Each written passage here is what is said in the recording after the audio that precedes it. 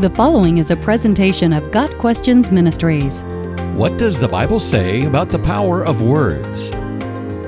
Words are not simply sounds caused by our mouths shaping air passing through our larynx.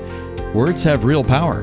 God spoke the world into being by the power of His words. Humans are made in God's image, and our words also have power. To be clear, human words do not have the power to manifest reality, but our words do more than convey information. They have an impact on people. The power of our words can burden one's spirit, even stir up hatred and violence. Words can exacerbate wounds and inflict them directly. Alternately, words can build up and be life-giving.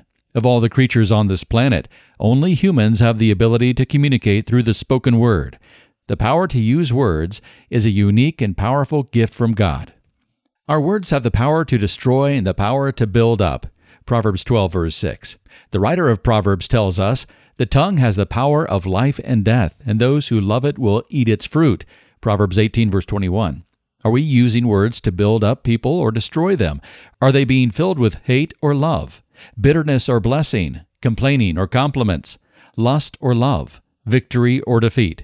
Words are tools that can make life better, but any tool can be misused. Words are so important that we're going to have to give an account of what we say when we stand before the Lord Jesus Christ. Jesus said, "But I tell you that men will have to give account on the day of judgment for every careless word they've spoken. For by your words you'll be acquitted, and by your words you'll be condemned." Matthew 12, verses 36 and 37. The Apostle Paul wrote, "Do not let any unwholesome talk come out of your mouths, but only what is helpful for building others up according to their needs, that it may benefit those who listen." Ephesians 4, verse 29.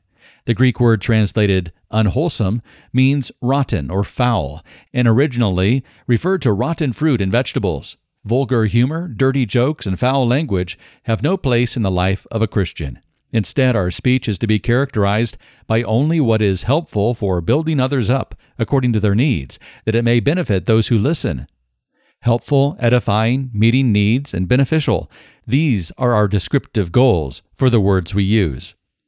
There's a remarkable parallel between Ephesians 4, verse 25, lying, verse 28, stealing, and verse 29, unwholesome talk. In each case, Paul is urging us to be a blessing to those with whom we have daily contact. Rather than lie, we are to speak truth. Rather than steal, we are to do honest labor. Rather than corrupt with our speech, we are to build up. Each sin needs to be replaced with something wholesome. As followers of Christ, we should emulate the example of Jesus, whose words were so filled with grace that the multitudes were amazed. Luke 4, verse 22. Jesus reminds us that the words we speak are actually the overflow of our hearts. Matthew 12, verses 34 and 35.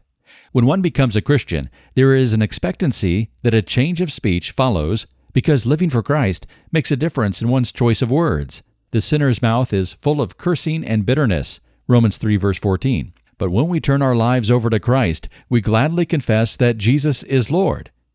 The condemned sinner's mouth is silenced before the throne of God, but the believer's mouth is open to praise and glorify God. Christians are those whose hearts have been changed by the power of God, a change reflected in our words. Remember, before we were saved, we were spiritually dead. Paul describes those who are dead in sin. Their throats are open graves, Romans 3, verse 13. Our words are full of blessing when the heart is full of blessing. So if we fill our hearts with the love of Christ, only truth and purity can come out of our mouths. Peter tells us, "In your hearts set apart Christ as Lord. Always be prepared to give an answer to everyone who asks you to give the reason for the hope that you have, but do this with gentleness and respect." 1 Peter 3, verse 15. Let the power of our words be used of God to manifest the power of our faith. Be prepared to give the reason for why we love the Lord at any time to anyone. Our words should demonstrate the power of God's grace and the indwelling of the Holy Spirit in our lives. May God enable us to use our words as an instrument of His love and saving grace. Got Questions Ministry seeks to glorify the Lord Jesus Christ by providing biblical answers to today's questions. Online at gotquestions.org.